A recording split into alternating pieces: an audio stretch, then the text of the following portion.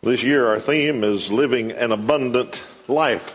Certainly we look forward to an eternal life. It'll be beyond anything that we can hope or imagine.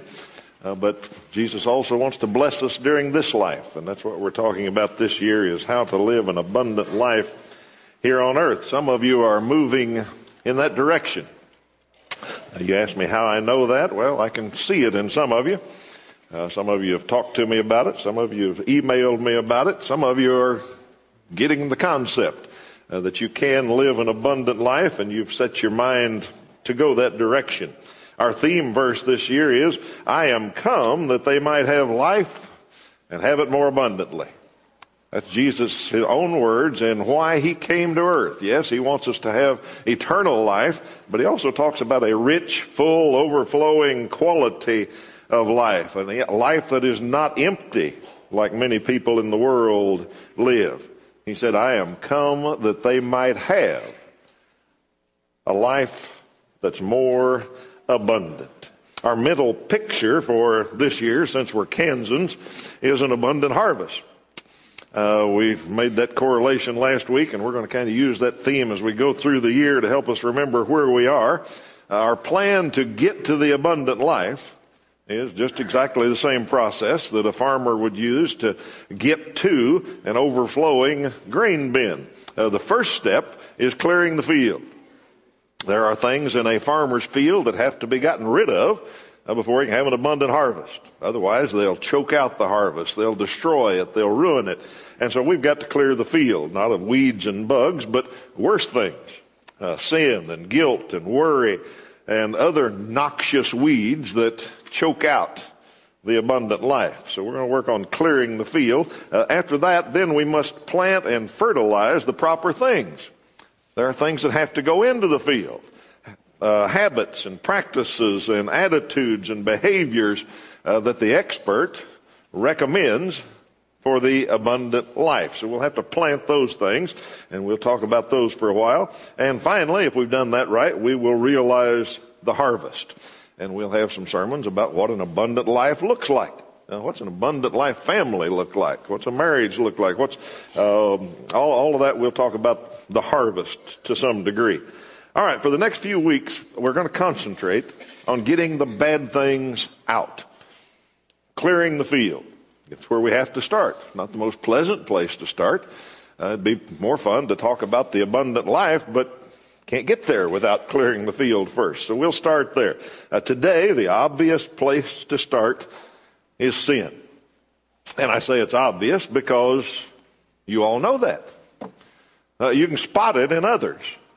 You look at other people's lives who are living a miserable, less than abundant life, and you can say, I know what their problem is. It's sin. They have this sin in their life that's just ruining things. Like I said, we can spot that in others. But sometimes we leave sin in our lives. We leave sin in our lives, and then we sit around and wonder, why am I not having an abundant life? I don't know why we have that vision problem where we can see so clearly in others, but not ourselves. Now, let me make sure you understand what I'm talking about. We're all sinners. I know that. And we all sin. We sin out of ignorance. We sin out of weakness. We make mistakes. I understand that. But some in here, and I fear maybe more than just some, have willful sin in their life, have habitual sin that is undealt with and maybe covered up, and it's stealing your abundant life. That's what the thief does. Remember from last week, the thief comes to kill and steal and destroy. And if he can get sin in your life, get you to live with that unconfessed, undealt with, unresolved sin, then he can destroy your abundant life. Only you know that. I can't tell. But I believe there are some in here that may have that problem. So let's start our work today with a conscience check. Conscience is a powerful thing. And let's look at two examples of conscience. In Psalm chapter 38, the psalmist, who, remember, was David and had horrible sin in his life, Until the prophet came to him and confronted him, he wouldn't admit it. He kept it hidden. He wouldn't admit that there was a problem in his life. And so he wrote this and other Psalms about how that was when he had that problem. Listen to what he says, starting verse 3. Because of your wrath, there is no health in my body. My bones have no soundness because of my sin. My guilt has overwhelmed me like a burden too heavy to bear. My wounds fester and are loathsome because of my sinful folly. I am bowed down and brought very low. All day long I go about mourning. Verse 8, I am feeble and utterly crushed. I groan in anguish of heart. That's a guilty conscience, folks. David had sin in his life. Everybody knew it, but he wouldn't admit it. He just carried on like he was king, and it didn't matter. And he tells what it was really like in his conscience. He had a guilty conscience. Contrast that with what the Apostle Paul said in 2 Corinthians chapter 1 and verse 12. He said, when he wrote back to the Corinthian church, he said, our conscience, me and my fellow workers, our conscience testifies that we have conducted ourselves in the world, and especially in our relations with you, in the holiness and sincerity that are from God. We have not done so according to worldly wisdom, but according to God's grace. The Apostle Paul had a clear conscience. Quite a contrast, isn't it? I ask you to make a conscience check this morning. Which side are you on? Guilty or clear? David or Paul? Now, let's talk about sin. But first, there's a story you need to know, whether you're in Bible Bowl or not. It's in 1 Samuel 15. And we'll get to the story in just a minute, but let's talk about the background a little bit, because the Amalekites, we have to understand them. Got to understand what a mess they were. Amalek was a son by a concubine of Esau. Jacob and Esau, you remember those. And just like Ishmael and Israel fought all their life, Amalek caused problems for the people of Israel all through the generations. His children of Amalek, became nomads. They were warriors. They were a vicious bunch of folks. They lived in southern Canaan. The first time we read about them is when the Israelites got out of Egypt. They left Egypt. They were on the Exodus. They were traveling through, and they got to Rephidim, and Amalek attacked them. The Amalekites came out and attacked the people of Israel who were exiting Egypt. That's the famous battle where Aaron and Hur held up Moses' hands. Kind of a strange thing, but as long as Moses held his hands up over the battle, the Israelites won. When his hands would get tired and he'd let them down, they'd begin to lose. So Aaron and Hur held his hands up. Good picture for us. But he did that, and they defeated the Amalekites. Didn't destroy them utterly. They just defeated the army that day. After that battle, listen to what God said in Exodus 17:14. The Lord said to Moses, write this on a scroll as something to be remembered. I will completely blot out the memory of Amalek from under heaven. That's kind of a strange thing. After a victorious battle, God said, now you write this down. And you remember this. I am going to destroy Amalek. That just seems kind of out of place there for some reason, but that's what he said. Next time we read about the Amalekites is when the spies got ready to go into Canaan. They were ready to go into the promised land. God said, I have given it to you. It's yours. Just march in and I'll help you defeat anybody that messes with you. The people, though, said, well, we better check it out. So they sent some spies, 12 spies, if you remember. 10 of them went in and came out fearful. Who were they fearful of? Among the things that scared them to death were the Amalekites. They saw this vicious, warlike people, and they said, we can't handle that. We don't want to go. They were afraid to go into the land that God had given them. The next thing we hear about the Amalekites is in a real strange place. It's in the middle of the law.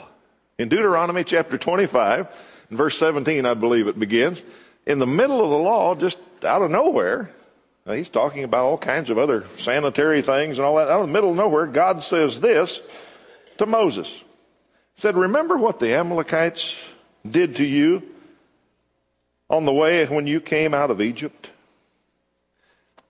And here's where we start to learn why the Amalekites were so bad. Do you remember what the Amalekites did to you along the way when you came out of Egypt? When you were weary and worn out, they met you on your journey and cut off all who were lagging behind. They had no fear of the Lord.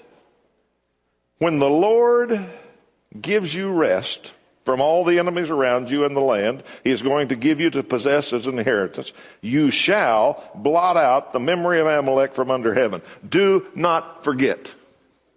What had the Amalekites done?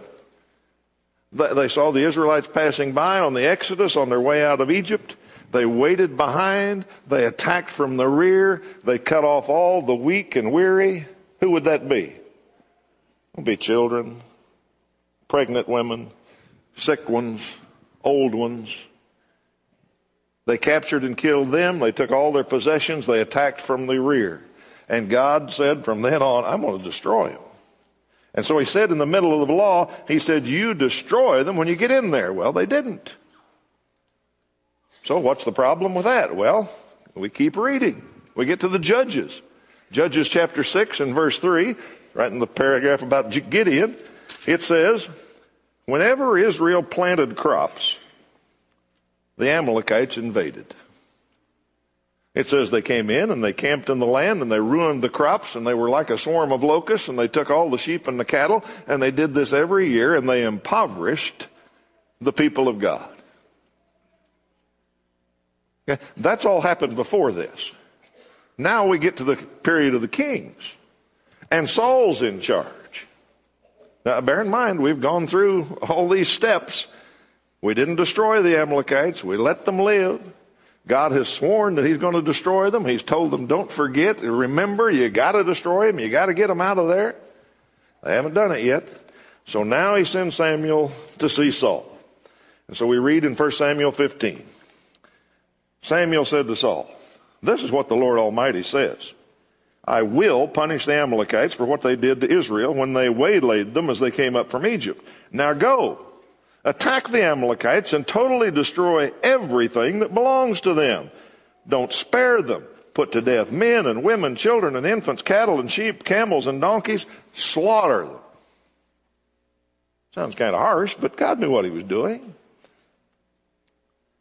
Then Saul attacked. Verse 7. He attacked the Amalekites all the way from Havilah to Shur to the east of Egypt. He took Agag, king of the Amalekites, alive. And all his people he totally destroyed with the sword. But Saul and the army spared Agag, and the best of the sheep and the cattle, the fat calves and the lambs, everything that was good, they were unwilling to destroy completely. But everything that was despised and weak, they totally destroyed. Then the word of the Lord came to Samuel. He said, Samuel, here's what Saul did. Go talk to him.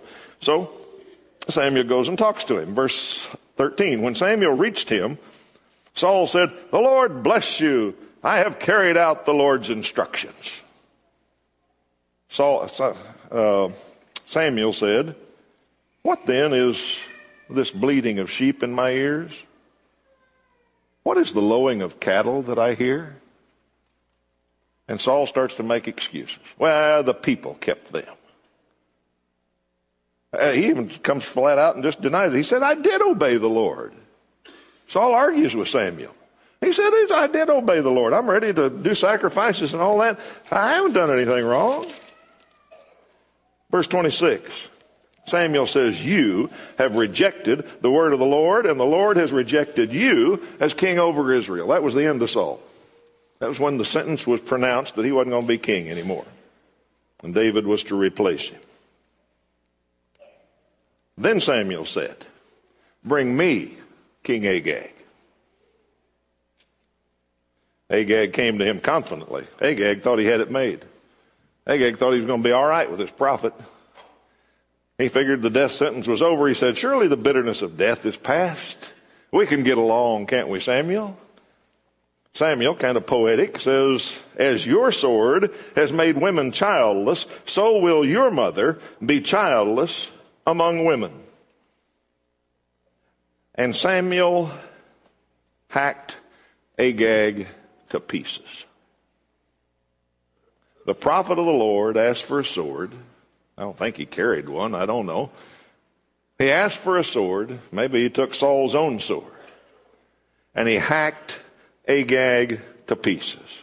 The NIV is a little more polite. It says he put Agag to death. The old King James says he hewed Agag. New King James got it real good. He hacked Agag to pieces. I don't know how many pieces he cut him in, but he hacked him up. He got rid of him. And we're sitting here thinking, how does a prophet of God do this?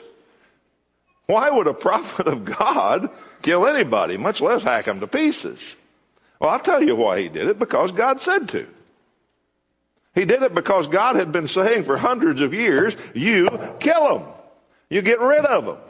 You get them out. You destroy every one of them. I will wipe them off the face of the earth. This wasn't a soldier doing this. It was a priest. He was doing it because God told him to. He did it because Moses and Joshua and Gideon and Saul had not done it. And Samuel says it's time to take care of business. Always before, throughout the history, they always were a few left. They let a few escape. There were a few got away. They let some survive. And we get clear down to Saul, and Saul says, one will be all right. I'll just keep one around. Probably because of his pride. He could show him off. Look what I captured. Look at me. I'm King Saul. I got the great Agag here. But he kept one, said he can't hurt too much. All right, that's the story. Now let's apply the story to the clearing of the field of sin. At baptism, we're saved from the penalty of sin. We've been through that in Romans. I hope you all got that. We're freed from the mastery of sin. But we still battle the temptation of sin in the flesh. That's what Romans taught us. There's still this temptation through the flesh against our inner man that we have to deal with. So Colossians 3:5 says, put to death whatever belongs to your earthly nature. That sin problem that comes through the flesh, Paul's advice, Paul's command is you put it to death. Can't do that halfway. Can't do that partially. Can't just fiddle around and let some of them live and kill some of the others.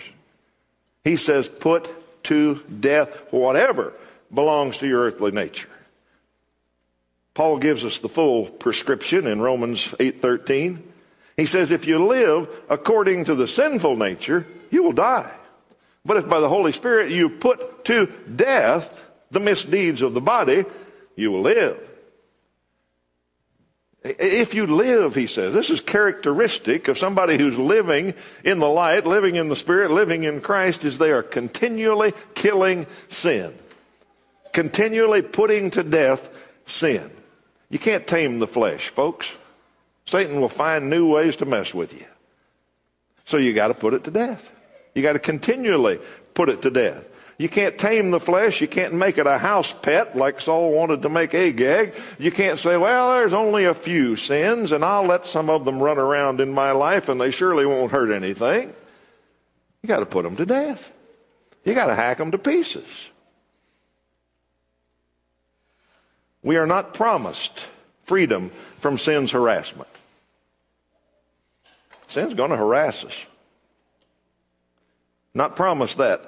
We're not told, well, you just sit back and you let go and let God and he'll take care of these things. The world says that a lot, don't they? You got a sin problem, well, just let go and let God. Paul's a little more succinct. He says you put them to death.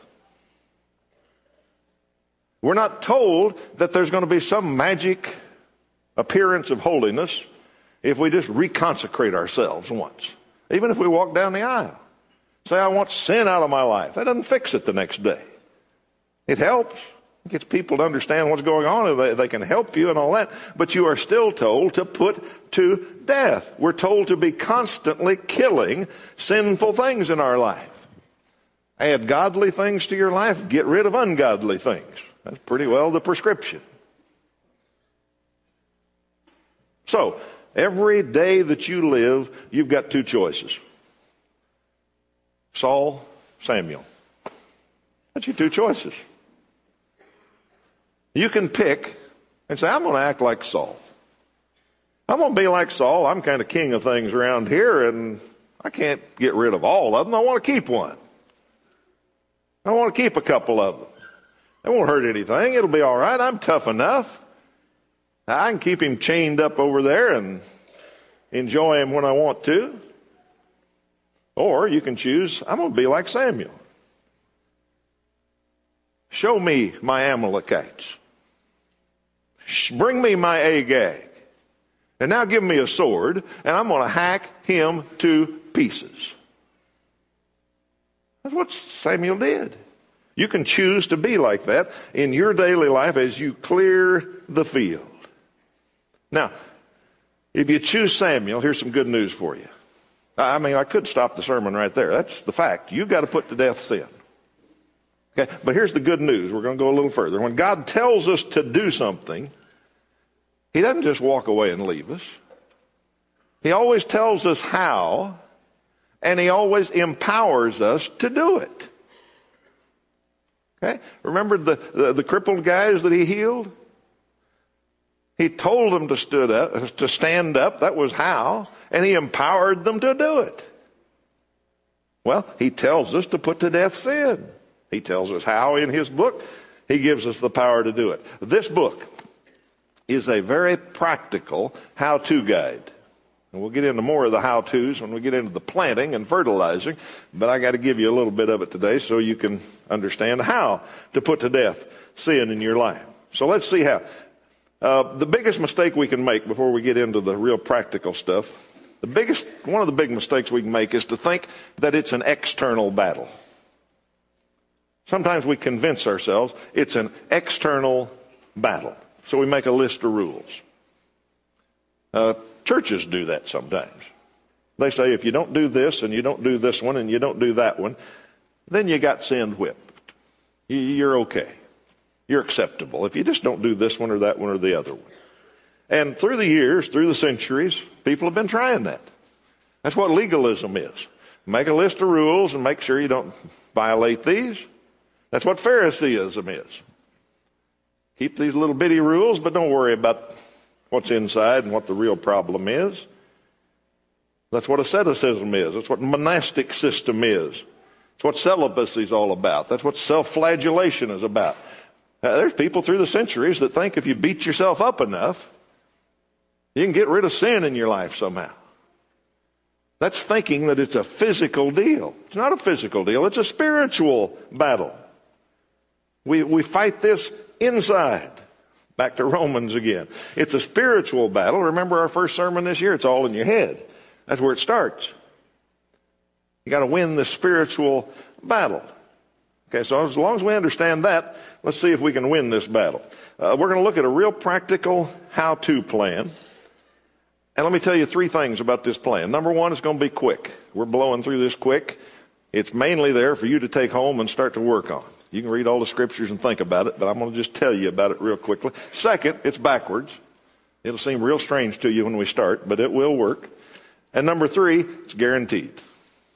Guaranteed practical how-to plan on how to put sin to death in your life. All right, let's start at the bottom. Number 6. 1 Peter chapter 2 and verse 11 says, abstain from sinful desires or fleshly lusts. Whichever translation you got, sinful desires, fleshly lusts. That's where the problem starts. James chapter 1, verse 13 says we're tempted. When are we tempted? When our own evil desire, a fleshly lust, drag us away, and if they conceive, then they give birth to sin. There's the step. We're tempted because of that evil desire. My evil desire isn't the same as yours. We all got different things that bother us. Satan knows us. Satan works us. He knows what bothers you. He knows what bothers me. So that's our own evil desire. Did you notice Peter does not give a real complex therapy plan? He says, abstain. He says, stop. He says, quit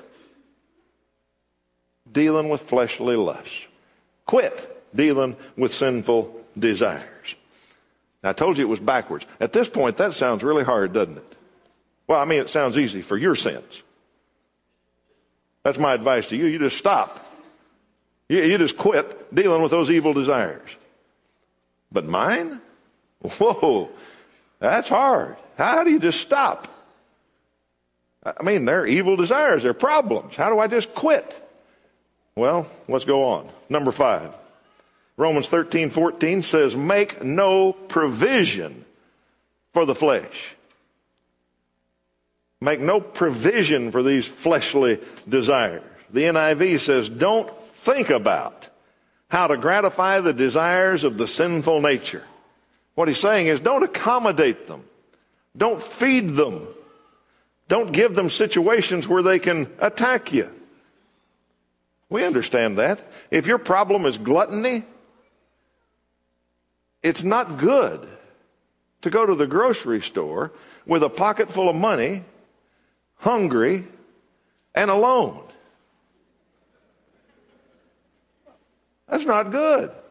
That is making provisions for your evil desires.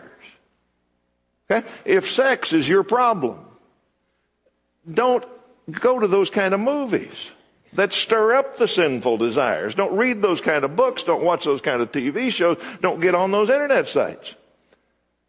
Make no provision for them. Starve them out.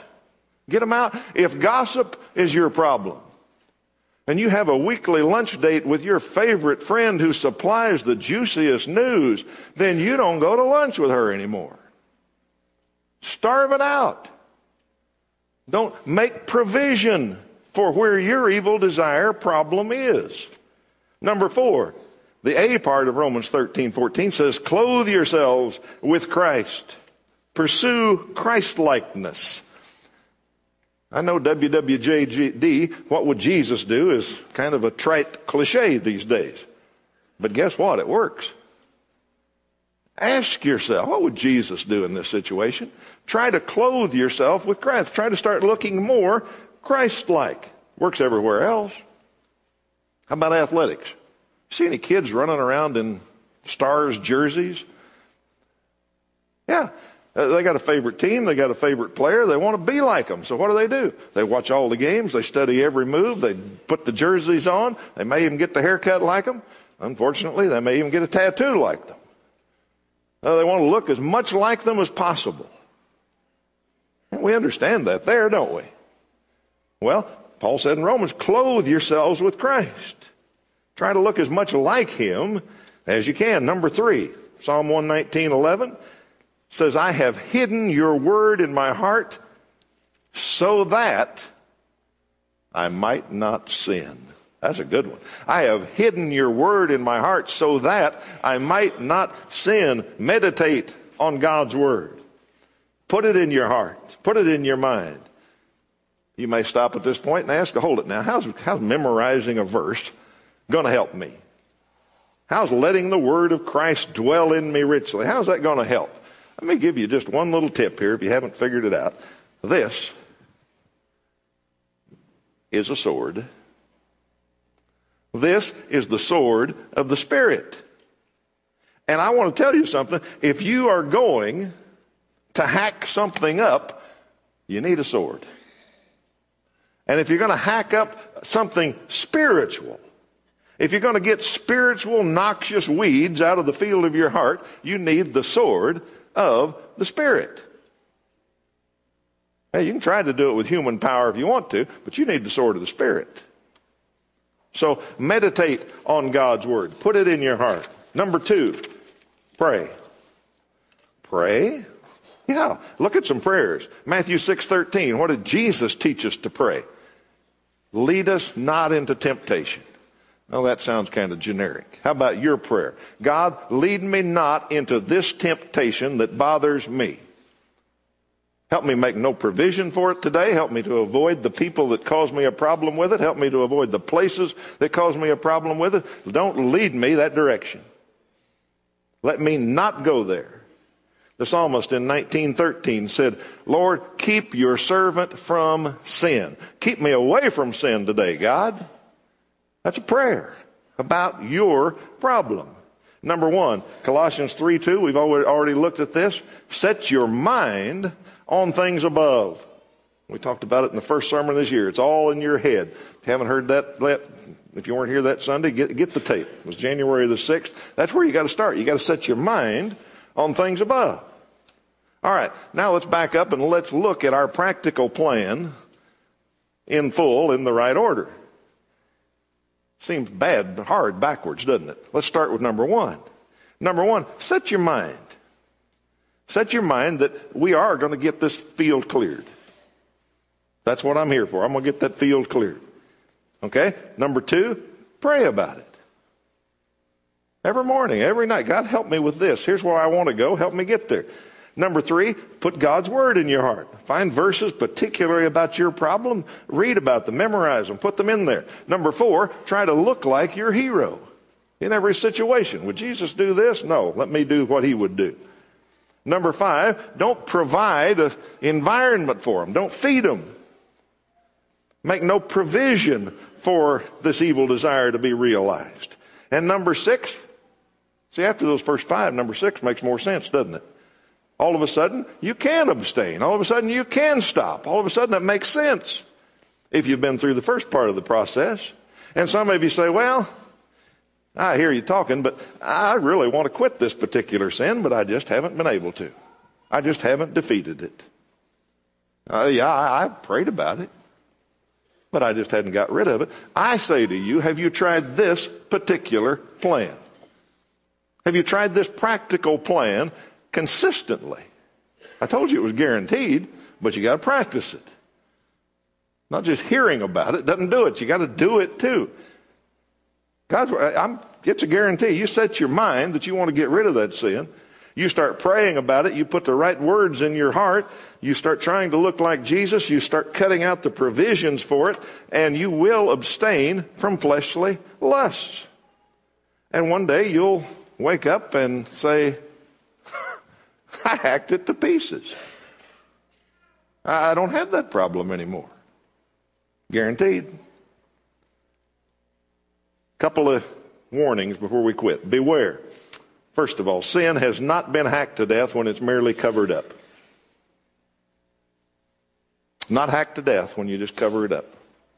Sugarcoating it, in fact, covering it up, the Bible says, makes it more dangerous. Psalmist says if you've got one in there that you don't let other people see about, you will not prosper. You will not live the abundant life if you got one just covered up. Neither is sin hacked to death when it is only internalized. Sometimes we stop the outward things. We stop our mouth, we stop our tongue, we stop our hands from doing what's the problem. That's what the Pharisees did. But they pushed it inside.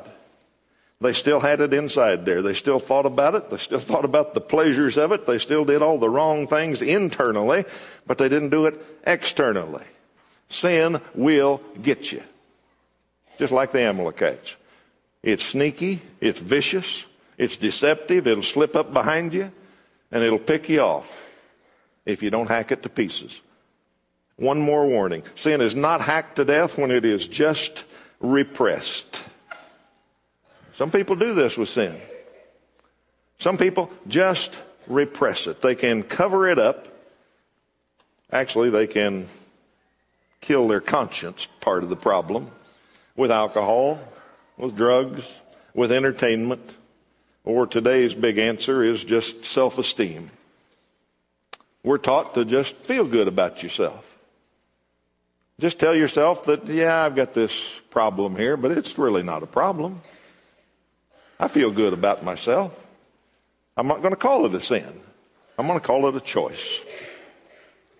On and on and on. We just repress it as sin. Let me read you a couple of quotes that might disabuse you of that notion. Martin Lloyd-Jones, famous theologian, said, if you merely repress a temptation, it will probably come up again more strongly. To that extent, I agree with modern psychologists. Repression is bad. Well, what do you do, someone asks. I answer, when you feel that first motion of sin, just pull yourself up and say, of course, I am not having any dealings with this at all. Expose the thing. Say, this is evil, this is vileness, this is the thing that drove the first man out of paradise. Pull it out, look at it, denounce it, hate it for what it is. Then you've really dealt with it. You must not merely push it back in a spirit of fear or in a timorous manner. Bring it out, expose it, analyze it, then denounce it for what it is until you hate it. Not very modern, is it? Think that's bad? Listen to this one. Puritan John Owen. We were talking about a conscience check. Listen to this one. John Owen said, if you want to kill sin, load your conscience with the guilt of it. Be ashamed. Be greatly ashamed. Listen to your shamed, guilty conscience. Boy, that doesn't sound good to our 21st century ears, does it? Sounds horrible. But we're not talking about fun. We're not talking about pleasant. We're talking about living the abundant life. And if you want to live the abundant life, there is hard work involved in clearing the field so that you can have the harvest. All right, all of this may sound like it's all up to you. Paul gives us both sides of the story. Let's look at Philippians 2 as we close. Paul says, work out your salvation. That's kind of what we've been talking about this morning. But Paul gives the rest of the story. For it is God who works in you. We talked about that a lot last week. The Spirit is ready to help if we set our minds and cooperate with Him. And so Paul says, yes, you've got something to do. He's the one that said, put to death, put to death. You got to do that. But the Spirit will help you. You work out your salvation, for it's God who works in you. He's ready to help us. In all the things we talk about, I'm going to keep reminding you of our goal. Don't forget our goal. Our goal is to live an abundant life. That's what we're working on this year. We must do and hear. We've got to do that. Remember this verse from last week.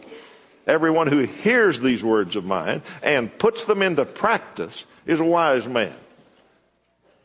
Don't just hear it today. Take this plan home. Start on it. It's guaranteed. Do it. Also remember that our Savior came for the purpose that we might have a more abundant life. If we do what He says, He's the expert. Let's start with clearing the field of our sin. Now, I know that some of you here, some are ignoring, takes an effort, but some of you are really ignoring everything I've said so far this year. You're stuck. You're stuck in that old miserable second-class life or third-class life or bottom-class life. Because you don't really think that the abundant life, that the top level's for you. Jesus said it was. He guaranteed it. He said that's what He came for. There are some, however, who are taking Jesus at His word. If you came for me to have an abundant life, then I'm going to figure out what it takes to have an abundant life. And you're eagerly looking for how to claim that abundant life. Now, we've talked about sin today. So we've heard. Now, what do we do? Well, some of you have a particular sin you need to confess. Some of you got a willful sin in your life, a habitual sin that you haven't gotten rid of. You haven't hacked it to pieces. You need to denounce it. You need to express your hate for it. Some of you might need to do that in front of this family.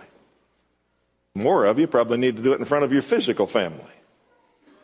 Others of you need to do it in front of your spouse. Say, I've got this sin, and I hate it, I denounce it, and I want to hack it to pieces. Once your mind is set, you just work the plan. Set your mind. Begin to pray. Begin to meditate. Do all those things we talk about. And one day, guaranteed, one day you will look around and say, you know, that sin's dead. I hacked it to pieces. I don't really know how. I just followed that simple little plan. But it's defeated because the Spirit will help you defeat it. I encourage you all, us all, to choose to act like Samuel. Whatever that sin is, let's hack it to pieces. If we can help you as the family of God this morning in this place, we invite you to come while we stand and sing.